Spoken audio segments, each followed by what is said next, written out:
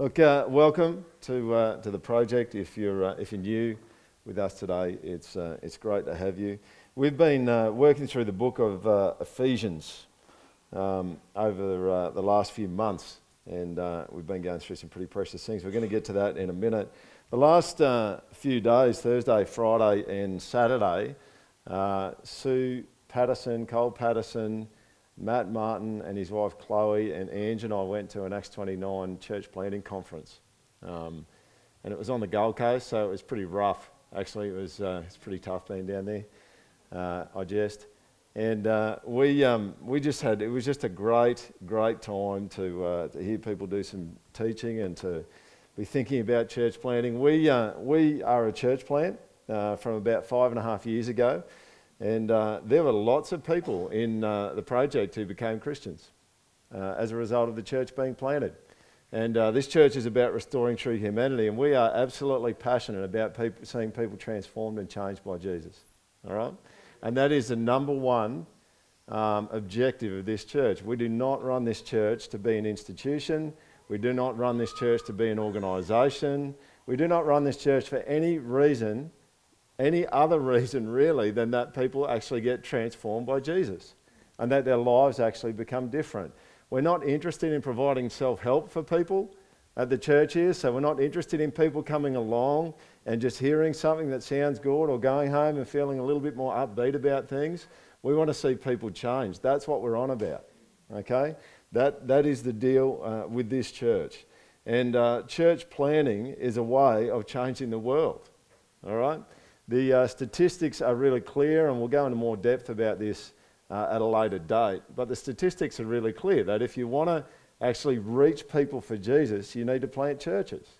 And it's better than any other missional activity. We could work really hard here and come up with like 35 different missional activities that we could do in the project, and that would be good, but things that we could do for people to connect with, to be changed by Jesus. But at the end of the day, the thing that is actually the most effective is for us to actually go and just plant another church, all right? Statistically, churches under 3 years of age average 10 new Christians for every 100 people in the church. Statistically, churches 15 years and older average 3, all right? So more people get transformed by Jesus. So what we actually need to see in this church, and this is what we've been doing in Ephesians, we actually need to see conversions. We think Jesus is true and real, and we think that he changed everything by what he did on the cross. Amen? And so what we're actually saying is we're saying you need to be converted, which is not a particularly politically correct thing to say, is it? There's a whole world out there that needs to be converted. They're dead, and they need to be made alive again. That's what we've been doing in Ephesians 2. And that's what needs to happen. So when people walk through the doors of the project, we've had lots of non-Christians walk through the doors of the project. The project for us is we want to see the Spirit make them alive. And if you're not a Christian today, your problem is that you're dead. That's what your problem is. And you actually need to be made alive. And this is going to be really vibrant for our church. If we stay on the cutting edge and keep extending ourselves toward being a church that's missional, that wants to change culture, that wants to change our part of the world in partnership with God, we will do well, and God's grace will be helpful to us. But one thing that happens in churches is when grace stops being poured out and people change from being a conduit to a cul-de-sac, Christians go septic. That's what happens. Christians go septic when they stop pouring God's grace out. And so God's call for us as a church is to find ways, how are we going to reach people? We want to see people internally in the church transformed. And we have lots of ways that you can be transformed in the church, but we are not here because people need to have a church and need to feel comfortable. The church is God's mission in the world. That's an expression of his missional heart to the world. So our goal is actually, how do we actually reach people and see Jesus actually change people? How do we see the miracle of people being converted actually happen? See, we have a perspective about Jesus. and we think everyone else, and this sounds particularly arrogant in our day and age, but we have a perspective about Jesus. We think he's the truth. We know that he changes lives, and we need the rest of the world to get on board with that for their sake. Amen? That's what we're on about, okay? Now, there's other important things that churches do. No question. I'm not saying that churches don't do other things, but I'm just saying if we lose that, we go septic. That's what's going to happen. Because God's grace was never ever meant to be something, Christian, hear me, God's grace was never ever meant to be something that you grab and it makes your life happier and it stops there. It was never meant to be that. So if you're a mess, personally, a big reason why God would want to see you get healed is so that you would take his healing to everyone else. That's why. I don't think God's necessarily interested in you being healed so that you can have a happy life. Like, full stop. Now, does God want to see you healed and whole and restore? Yeah, he does. But is his objective so that everything's sweet for you and you can be ripped? No, it's not.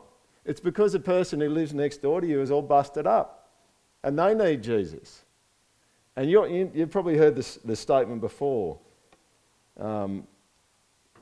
Christians are like a couple of beggars where one of them's found bread and he tells the other one where to get bread.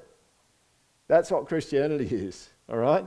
And so what we're doing here is we're actually going, no, we're actually feeding on the bread that God gives us.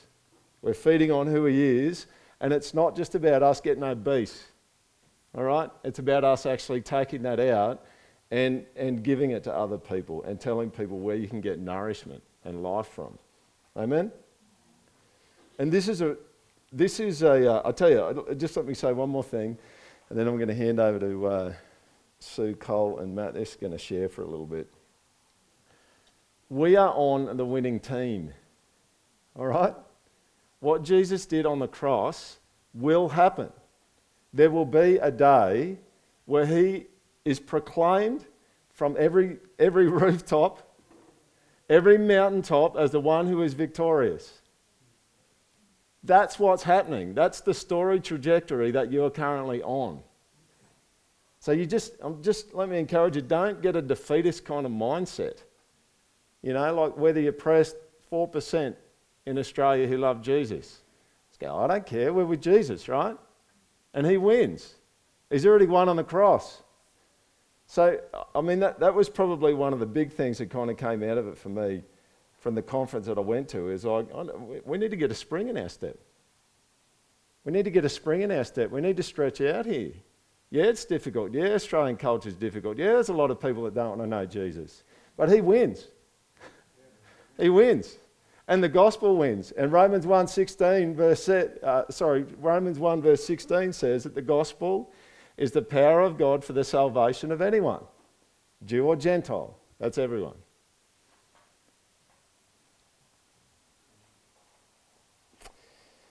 It might be enough from me just for the moment. That was just a little context setter. Let's be careful. Have you ever heard this statement? You just got to be careful to make sure that you make the main thing the main thing. Let's just be careful to make sure that we keep the main thing the main thing. Amen? Because you know what? The saving of the world is the main thing for God. And the glory that brings to him by people reveling in his grace is the main thing to God. And so we can kind of go off and we can muck around with some kind of little story on the side that we think's funky, you know.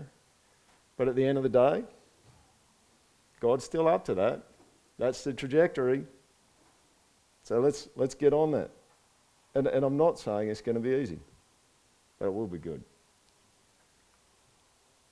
Not all easy things are good. Who knows that? They're not. There's a lot of hard things that are really, really good.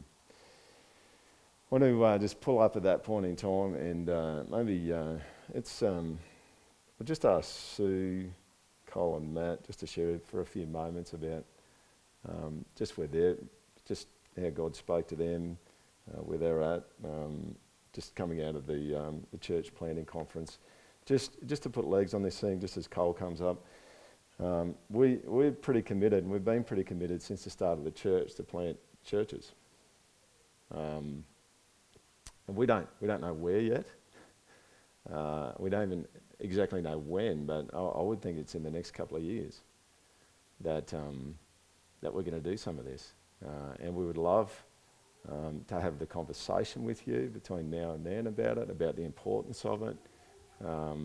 That's been our heart since the church first started.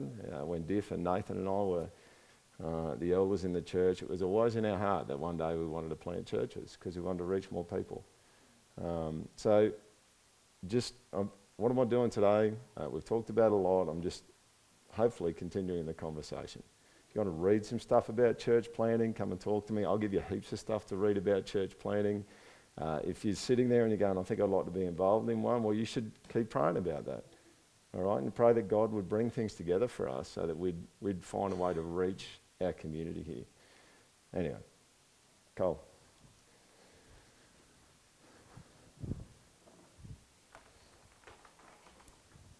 Keep standing. Stand back here.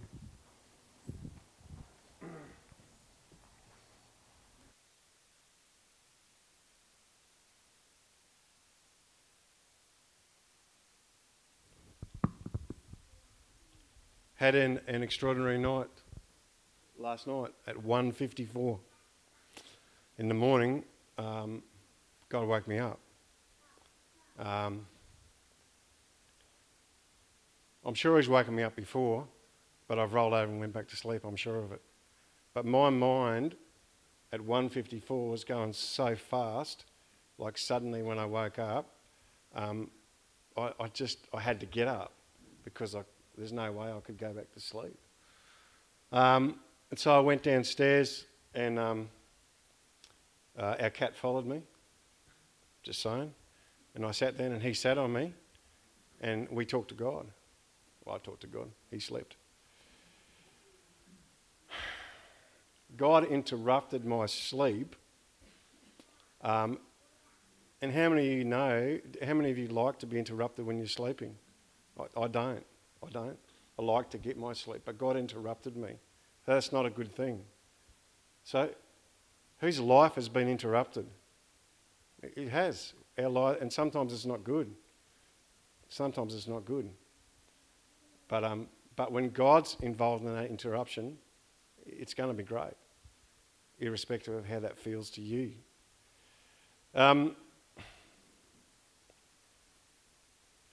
So we went. I haven't been to a conference. I'm an ex-Pentecostal minister. I've been to a conference for more than a decade, so I was pretty sceptical going to a conference because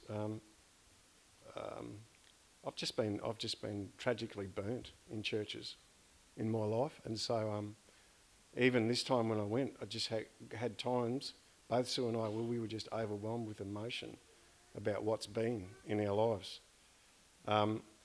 But just as I was talking to God, and then just about as I was about to wrap up and go to bed, God said to me, it was almost, I've never heard God speak audibly. It was pretty close. He said, those disappointments, which are big, those disappointments don't define you, Colin. I define you. And so when I went to this conference, there's a number of things that really impacted me. And the most impactful thing that I seen there was, it was full of young couples and young people. I just want to talk about the young couples just for a minute. If you're young, and I mean, I'm not that young, might feel young some days, but you're under 40, I want you to think about what your life's about. What's it about? I can tell you some things that it might be about. It might be about working because you want to build a career. It might be about being a parent because you've got young children. Might be. It might be about buying a house and getting yourself established. It might be about just setting yourself up so that life is just trucking along really well for you. That's what our culture strives for. That's the great Australian dream, is to make sure that life is just going really good when you're You might get married in your 20s and then that's what you do. I'm telling you, this conference was full of young people like you, if I'm talking to you now, who just chose to go against the cultural drive. They just chose that. Their lives were just full on busy with the things that I've talked about, but they just said, we're not going to do that. We're going to choose to go against that cultural drive. And that cultural drive in our country is mega. It's mega. It's really hard to go against that. But they chose because they wanted to impact a community with the gospel and with the love of Jesus. And they wanted to be on mission for God. And mission for God is hard, but they were loving it. They were loving it. And it really impacted me. Really impacted me. So this morning, I was thinking, where does God want me on mission? Now, I'm not about to run off and plant a church, although I would if that's what God called me to do, because I really want to be passionate for Him. And somewhere in the mix of the last decade, I just lost my passion for God. I just got caught up and lost it. But that doesn't define me, because God is ready to give me passion anytime I want to receive it, and I really want to be passionate for Him and His gospel and loving people. So God wants us, people in the project, to reach people for the gospel. He really does. He wants you, me, us. He wants us as a church to go against the cultural drive. Now, I believe that even in churches, we get consumed by a church cultural drive about making it sweet, about making it polished, about making it so that it meets our needs, so that we feel comfortable. But that's not who God is. God doesn't want to provide a comfortable place for us. He wants us to go against the cultural drive of even our own church, so that we're on mission for Him. So He doesn't want our lives to be about us, because I'll tell you, you are your own biggest distraction. Do you know that? I am my biggest distraction. When I make my life about me, I just get distracted. And I get consumed about things that concern me. Even when I'm in trouble, I get distracted because I want to make it better for me. Such a distraction. So then I just wrote down some things that I believe He really wants from me, for my own good and for good of reaching people for the gospel. So He wants my time. Is my time, is your time, is that gospel-centered? Or is it just so filled with the things just about me and just things about you? Those people that I saw, they were just so filled with things about the gospel. They were just passionate about reaching their community for God. He wants my passion. Am I passionate about Him? Are you passionate about Him? He wants my money. So many times I just hold on to it so tight because I want the comfort that it brings me. So I will work hard to make that so that it can bring me comfort. But what happens if He wanted it all? What happens if He just wanted all my money? So that people could know Him.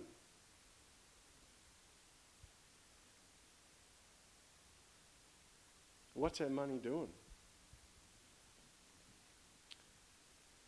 Lastly, He wants me to be totally unsettled in my culture. He just wants me to be unsettled. Because when I get settled, just again, it just becomes about me. But when I'm looking out to others and touching other people with the gospel, I become unsettled. So I would love our church just to be full of people that are unsettled. Full of people that are battling within, with their own junk, with their own garbage, but looking outward. Looking outward. Saying, I have battles, Father, help me. But who can I touch with your gospel? Who can I reach? What community do you want me to part of? How can I give my money? How can I give my money into a church plant that the project wants to do? What can I do? How can I be involved? How can I connect with that? It's just something that takes us away from ourselves. There was a young guy there who preached the last session. His name was Guy Mason. He's a pastor of a church in Melbourne called City on the Hill. 10 years ago, he's young. He would only be in his 30s now, so a decade ago he would have been in his 20s. He's got a young family. So he could be totally distracted by the culture of what his life's about. He's in a metropolitan city for a start, where there's just things happening everywhere. He's got young kids which demand his time. He's in a church that's just growing, full of distractions. But you know, in the last 10 years, they've planted 5 churches from that church. So he went there with a team to plant that church 10 years ago, a decade ago, and since then they've planted 5 other churches.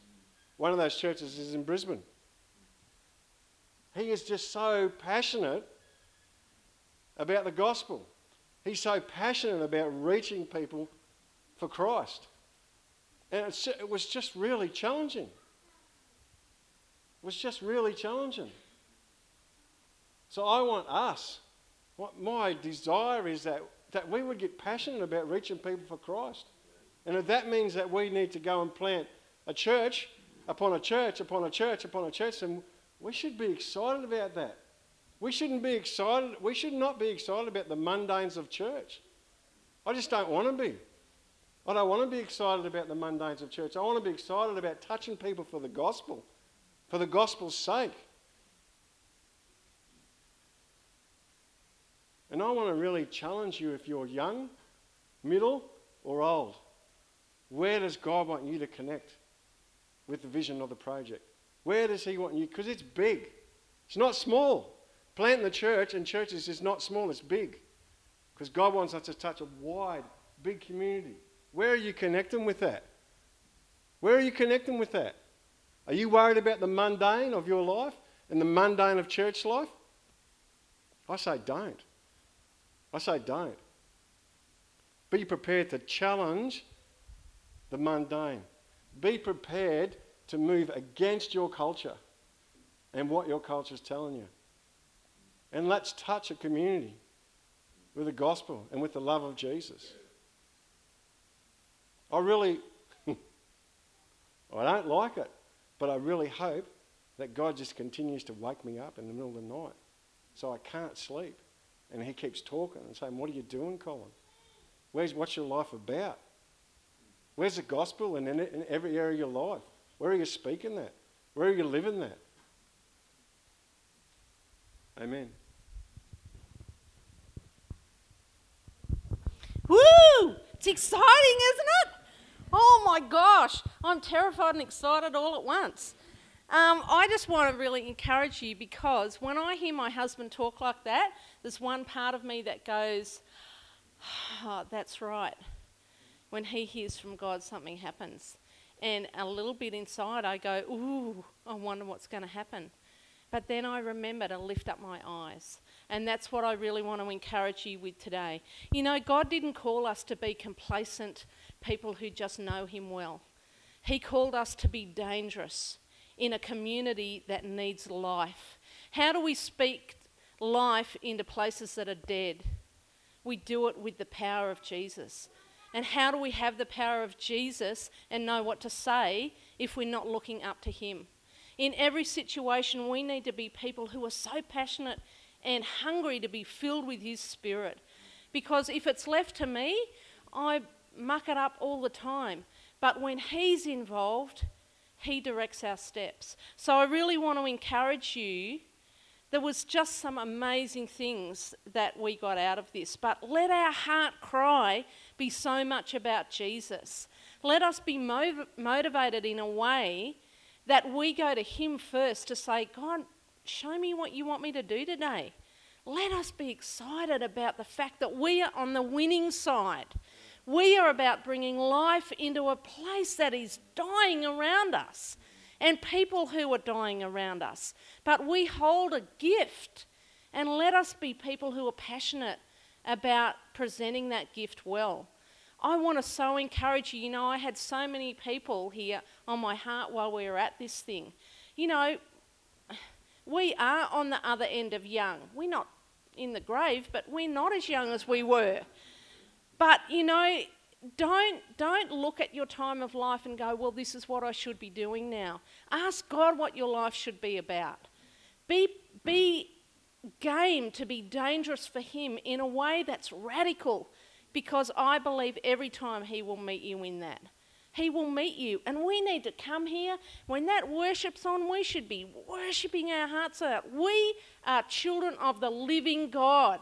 There is no other God that comes close to that. There is nothing that gives life like that.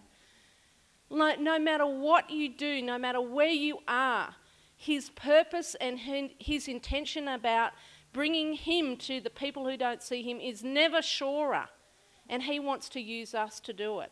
I want to encourage you to go home and seek God.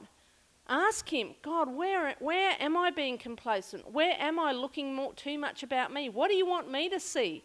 The more we seek Jesus, the more we begin to look at life through his lens, and the more able we are to be his hands and feet.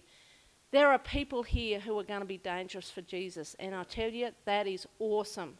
So be excited. Young people, you young men, I tell you, that place was full of young men. It was so encouraging to see young men standing up and going, I want something different. Most conferences I've been are packed full of women, and I love women, but man, there's something powerful about when men get going. It means women can follow. It's a godly thing. Be encouraged.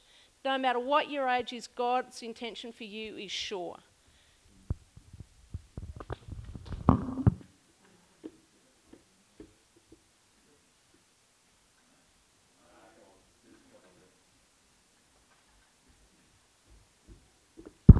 I'm keen to hear a sermon today too. So just really quickly, Acts 1:8 was a really good encouragement for me when I consider the Holy Spirit. The Holy Spirit was given.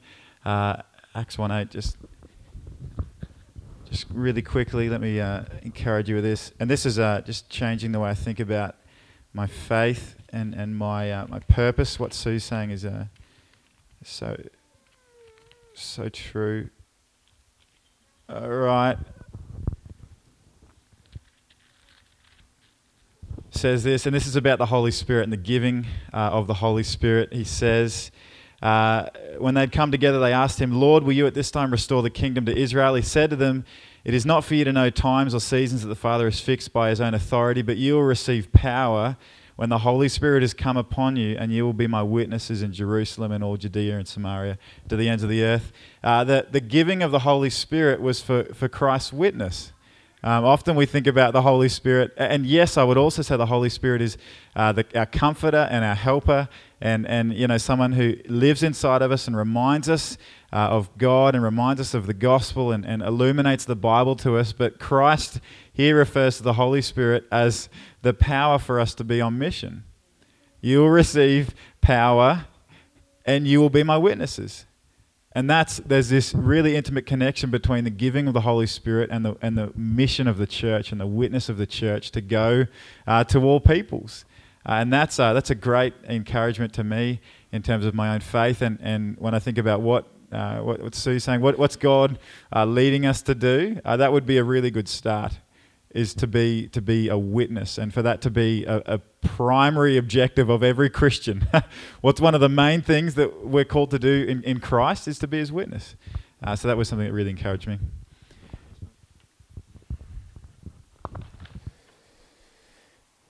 Now, some of you may be thinking, oh, they're just hyped from a conference. No, it wasn't really that kind of conference. if that makes sense. I wouldn't say that that's what it was for me at all, and I don't know whether that's what it was for us at all. There's a really well-known thing called, I don't know whether you've ever heard of it, called mission drift. The first thing, I think, that gets dropped from a church's agenda 99.9% of the time is mission. And it's winning people for Jesus. That's what goes first. And last year I spent a lot of time connecting him with a different church planting network. Matt was part of it a little bit too. And we're just trying to find out, is this a church planting network that we can kind of work inside of? And they were saying the same things. They just keep talking about missions, people being won for Jesus, people being transformed by Jesus, because it's hard to do it. Who knows that's hard to do? It's hard to tell someone about Jesus. And like, it's easy to just go, oh, there's a whole bunch of things I'd like to see happen in the church that heal me. And we're not against personal healing, but we are against personal healing that's a cul-de-sac, not a conduit. Because grace goes festy when you're not a conduit. Have you become a victim of mission drift?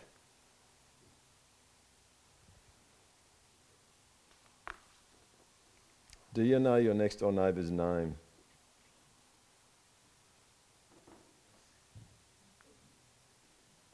When was the last time that you shared your table, you ate around your table with non-Christians? And let me sharpen that even more. When was the last time that you shared your table with non-Christians who you were praying for and longing to see Jesus transform?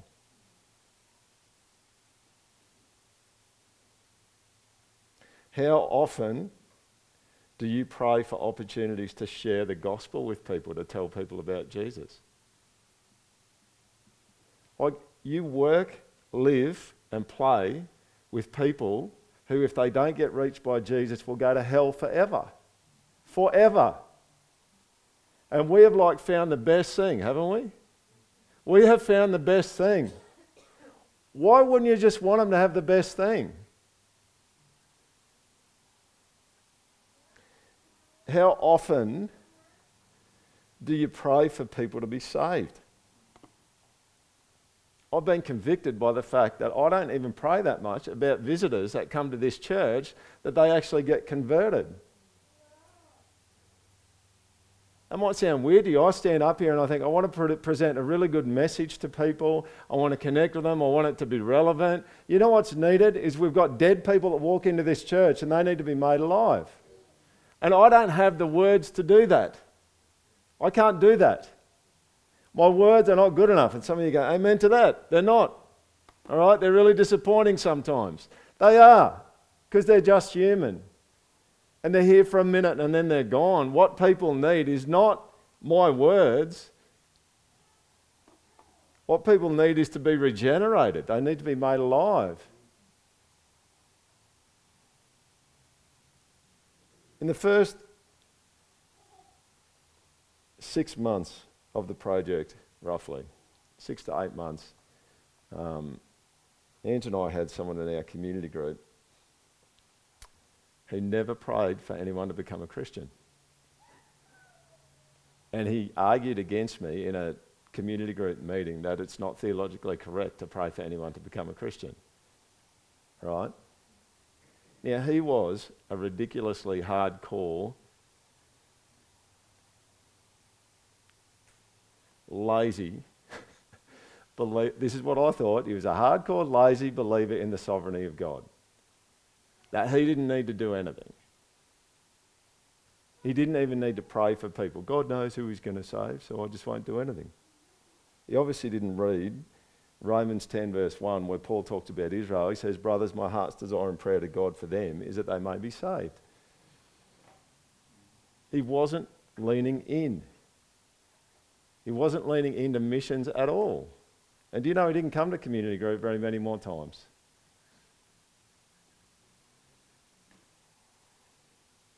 Jesus said in Matthew 9 verse 37 to 38, the harvest is plentiful. What's few, the harvest or the workers? The workers are few.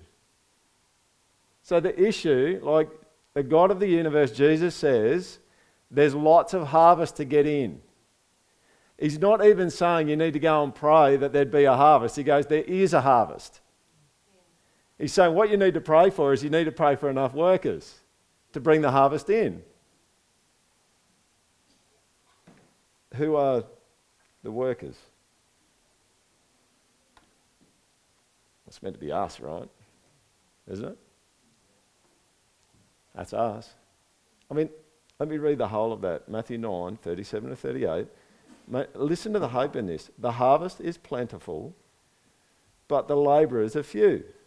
Therefore, pray earnestly to the Lord of the harvest to send out labourers into his harvest. That is just rich with hope, isn't it? Like, if you were going, man, there's heaps of people here, and they all want to go out and they want to find people and gather people together that Jesus wants to transform, but we can't find any. That would be a bit depressing. But that's not what Jesus is saying. Jesus is saying there's heaps of it. And the issue is with workers, not with the harvest. So I want to transition into Ephesians at this point. I'd always kind of planned this week that we would just stop because we have dealt with some very, very rich things in Ephesians. Have we not? We've talked about adoption. We've talked about life from the dead. We talked about God having blessed us with every spiritual blessing in Christ in Ephesians 1. And it would be sick and perverted for us to turn into a cul-de-sac with that, wouldn't it? Wouldn't that be just weird? It's like, oh, I'm all good, you know, like my neighbour's going to hell, but I'm all good, I'm adopted in. So I'm just going to kick back, bring me a margarita, and can someone adjust this banana lounge for me? Isn't that weird? You know what's weird about it? It's weird because it's nothing like what God's like. That's not what he does. I mean, God is the God in Christ who leaves everything to rescue you. So if his grace is working properly in you, you'll do that too. And if it's not, it's malfunctioning and you've got some struggles. And I'm telling you, it malfunctions in me. And I go to conferences like this and I just go, yeah, that is what it's about. Thank you. I need to hear that. And last year, the conferences I went to with another church planting network, there was no vibe, and I was getting the same thing last year. I'm just going, what's happened? And I'm asking the question as the senior leader in the church. I just go, where are we? Are we on mission anymore? Are we? Are we connecting with non-Christians? Because I don't want to be here in this church if we're not going to be like that. And I'm not tending my resignation, but I just won't be here if we're not going to be like that. I'm not interested in leading a church that is a cul-de-sac of grace. I'm not interested in it. And I grew up in the Presbyterian church, and I saw too many Presbyterian churches that were a cul-de-sac of God's grace. And I never ever, there was a moment where I almost became a Presbyterian minister. And that was like, you know, when you're out on the oval, and I'm not bagging Presbyterians, right? But you know, sometimes on the oval out here, when I'd be on playground duty, you'd feel the wind of a ball that just goes past your head, and it almost hits you. That's a little bit how I felt, all right? Now, there's lots of good things happening in the Presbyterian church. I'm not bagging it. But I never wanted to be in a church that became a cul-de-sac of grace, because they go septic. That's what happens to them.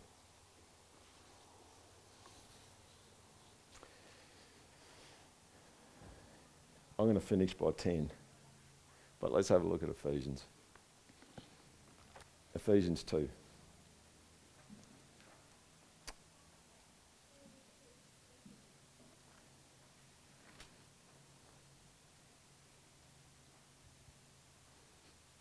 I trust as I share all that, you understand that I am absolutely feeling as convicted about this as what I'm sounding like I'm sharing with you. Ephesians 2, verse 11 We're going to start out through to verse 18.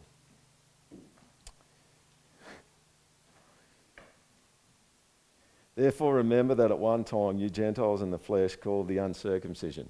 All right? Now let's just... We've got any kids in here? Not really. Okay. Well, we'll be okay.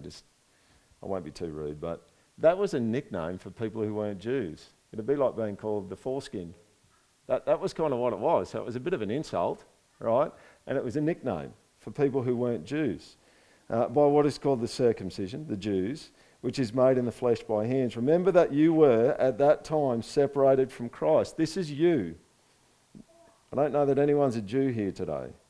We're Gentiles. We're people separated from the Messiah, the coming Messiah, alienated from the commonwealth of Israel and strangers to the covenants of promise, having, listen to this, no hope and without God in the world. That's bad news. One day we'll find out how bad that news is. To actually be without hope and separated from God is terrible, terrible news. But look at verse 13. But now in Christ Jesus, you who were once far off, Gentiles, have been brought near by the blood of Christ. Can someone give me an amen? For he himself is our peace, who has made us both one and has broken down in his flesh the dividing wall of hostility, by abolishing the law of commandments expressed in ordinances, that he might create in himself one new man in place of the two, so making peace, and might reconcile us both to God in one body through the cross, thereby killing the hostility. And Jesus came and preached peace to you who are far off, and peace to those who are near. For through him we both have access in one spirit to the Father. All right, keep that open. Here's where we're going. I'm going to rip through this in 15 minutes. Number one, without Jesus, your situation's hopeless. And everyone else's. Number two, Jesus brought us near. And number three, peace is embodied in a person. Have a look at verse 12 there. I just read that before. Remember that you were at that time separated from Christ, alienated from the commonwealth of Israel, and strangers to the covenants of promise, having no hope and without God in the world. You've heard me say this before. Without God, there is no sure and certain hope. There is only wishing. That's all you've got left. And people live by hope. When people run out of hope, they don't want to live anymore. Now, people wish and they hope that good things are going to happen to them in a wishing kind of way. But what Paul's actually saying here is it's like you get separated from God as a Gentile, right? So you think about the Jews, right? They were connected to the promise. They were Israelites. If you go to Romans 9 verse 4, it talks about how they were adopted by God. They were God's children. They were part of the glory that was going on. They were part of the covenants and the deals that God was making. They had the law. They were part of the worship. They had access to the promises. Gentiles had none of that. They were disconnected from all of that. And it was a hopeless situation for them. They were disconnected from God. There was no expectation of a Messiah to light up their darkness. They didn't know anything about him. They had no rights as citizens in his kingdom. And they were cut off from any kind of privileges that might have come by their birth, like the Jews did. That was us. And that's everyone else at this point in time. And Paul's not directly saying this here, but that's the world that we live in, right? God's made us a new creation, but everyone else, unless Jesus does something to awaken them and to help them, their situation is hopeless. There actually isn't any hope. And you go, well, they might have a nice life for 40 years. So? Like that will just be a blip on the radar screen of eternity, won't it? Okay, so they had a nice house. And I'm not saying these things aren't good, but in comparison to eternity, in comparison to what it means to actually have Christ, they're not really that much, are they? They're not really that much. God is the God of hope. Romans 15:13 says that, may the God of hope fill you with all joy and peace in believing, so that by the power of the Holy Spirit you may abound in hope.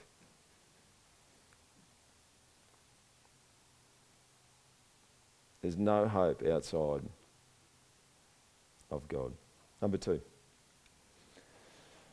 Jesus brought us near.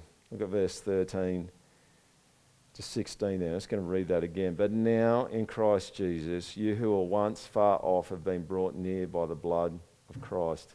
Do you see what Paul's saying here?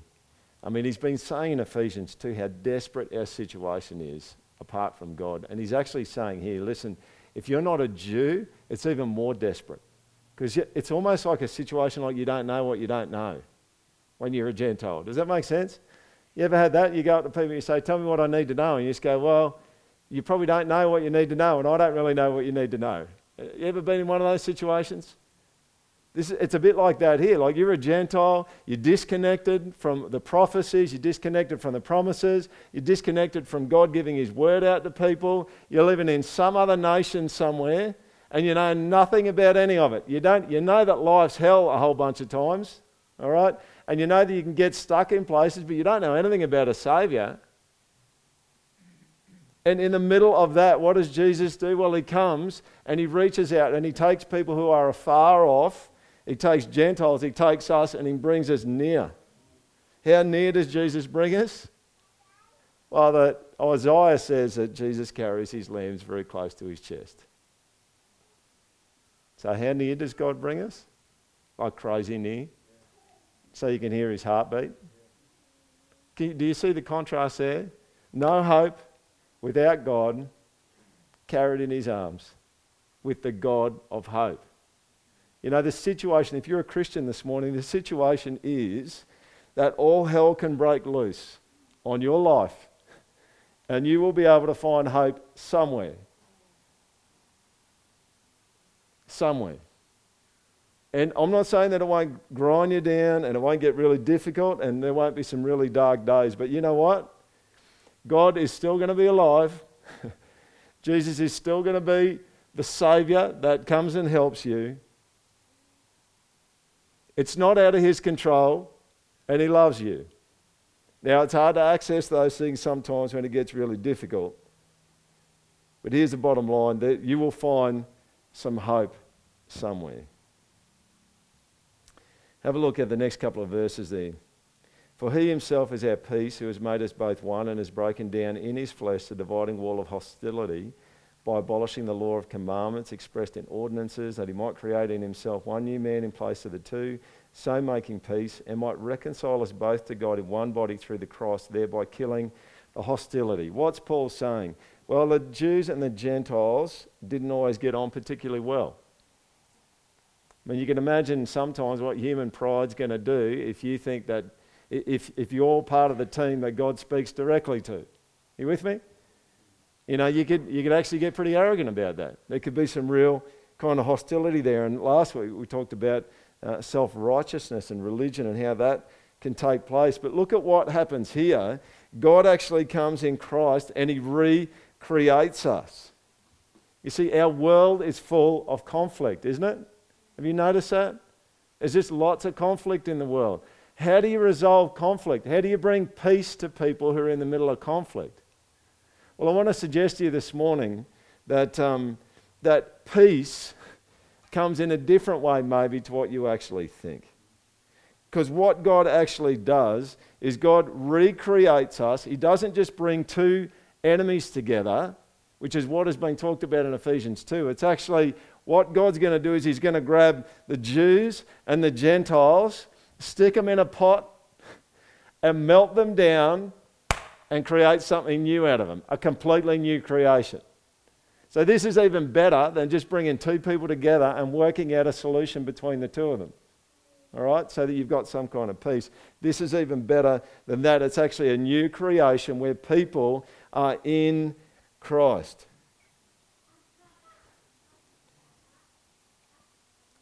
You know, have you ever had the thought, you know, Jesus said he's going to go away and, I'll go away and I'll prepare a place for you. I've got many rooms in my place. Have you ever had the thought like, geez, I just don't want to be stuck next to that person for eternity? Have you ever had that one? It's just like down on the west wing. You can be on the west wing and I'll be on the east wing. If you've ever had thoughts like that where you just go, oh, maybe it's not that exact one, but you just go, I don't know how this whole thing is going to work, being in heaven with people that I find it hard to get along with.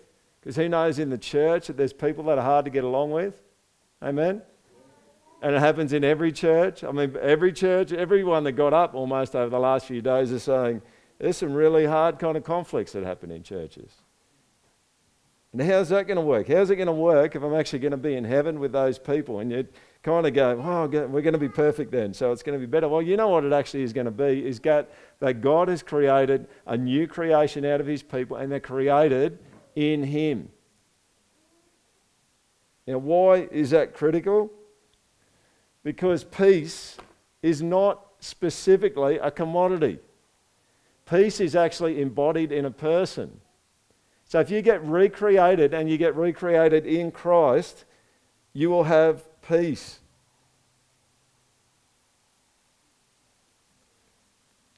Do you see that there? Go verse 14 there in Ephesians 2. For he himself is our peace. So you know the ultimate peace that Christ is going to bring isn't about doing some kind of conflict resolution, all right? Jesus is not this cosmic psychologist that sits people down and gets them to talk about their feelings together.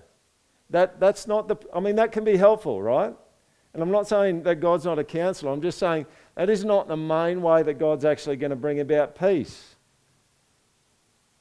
He doesn't get people together and they get talking about it and he brokers some kind of deal between them. What he actually does is he totally recreates you, and the Gentiles and the Jews get totally melted down, reproduced, recreated into a new creation. Now, here's the thing. That's really good news. Do you know why that's really good news? Because a massive, massive temptation in conflict is to blow people off and do whatever the hell I want to do. Now, what's that?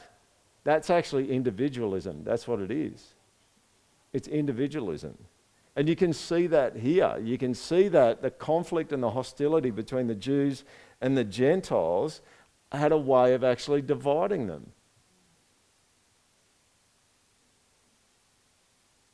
What's the solution? What's the solution when there's conflict? Well, the solution is that we need to be in Christ. And that might sound really simplistic, but that's actually it. When Christ has recreated us, if we love him, he's recreated us, we need to be in him and we need to be operating in him relationally. So you think less. If you need peace today, the world needs peace. We need peace. We have relationships that need peace. What do those relationships actually need? What does the conflict in our world need?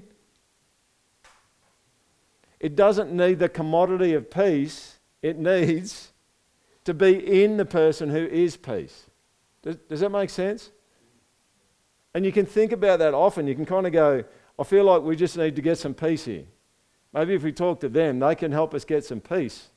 Let's go, well, Ephesians 1, I think verse 14 says that the whole plan of the whole of creation is to bring everything to unity in Christ. And now we're doing that in Ephesians 2. It's like you get unity and you get togetherness and you get team when you're in Christ. And that's as much it's as much something I need to grapple with as anyone.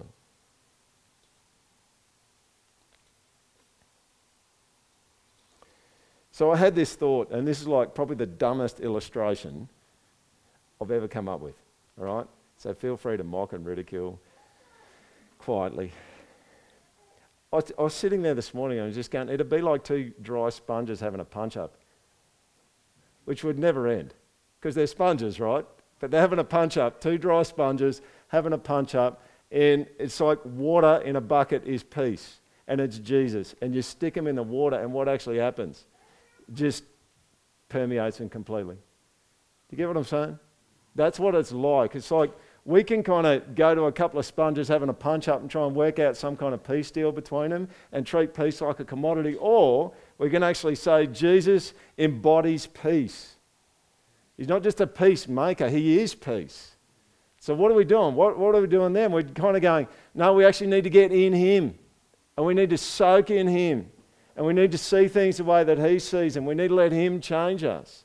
We need to be facing him instead of facing ourselves or our own agendas. Jesus is the meeting place for all of humanity. And God's goal is to reconcile people. It's to make things right between people, to make things right between brothers and sisters. But mostly it's the main focus for God is to resolve the issue between he and us. You see, when everyone is one, when all Christians are one and operating in Christ, there won't be conflict. You can't be in peace, embodied, and have conflict. Like, you're just not going to be able to do it.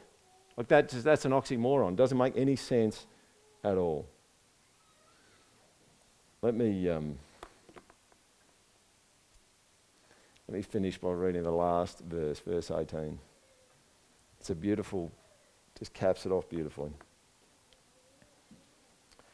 For through Jesus, we both have access in one spirit to the Father. Do you hear that?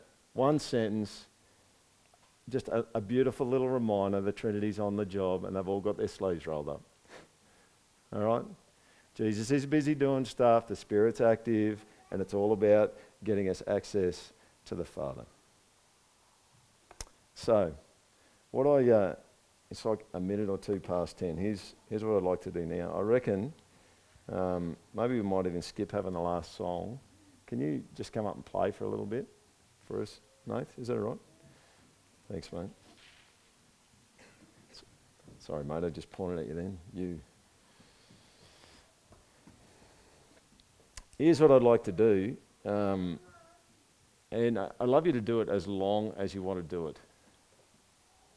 But I'd love you to gather in groups. If you're comfortable to do this, if you're new at the church today, you're not comfortable to do it, that's okay. Morning tea will be on out there. Here's what I'd love for us to do today. I'd love us to gather in groups and pray for people by name who need Jesus to make them alive. You don't have to use their full name, just use their first name. All right? And as you pray and ask that God would give opportunity to talk about Jesus with them.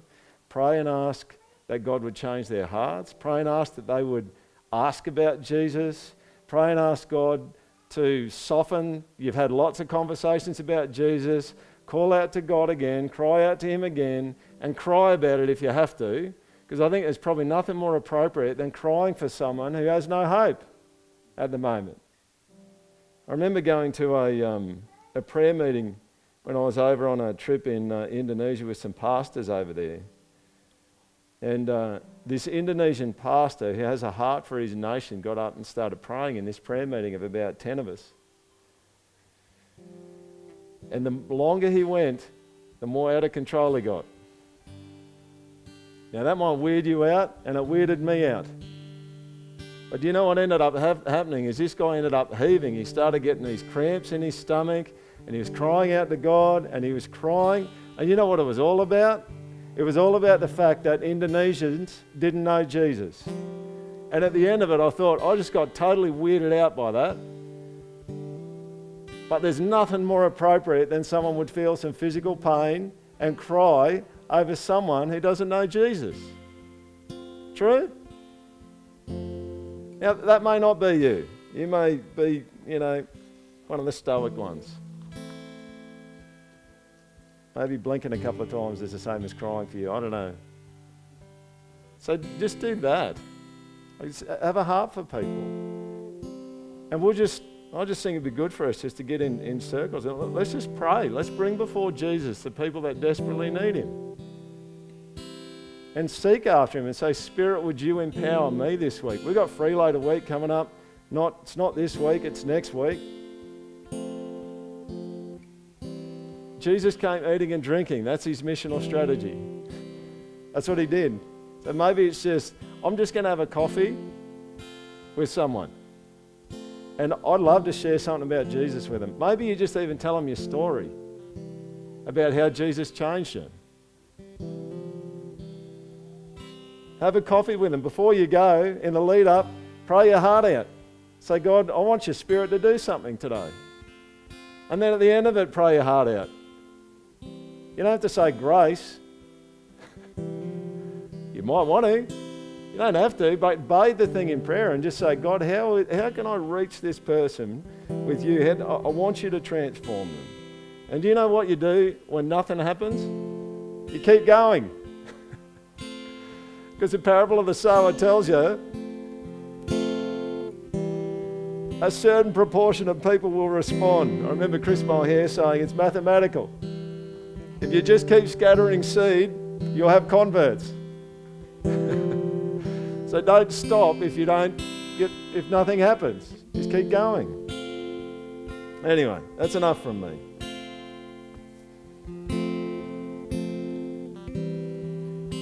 Why don't you, can you do that now if you're uncomfortable with it?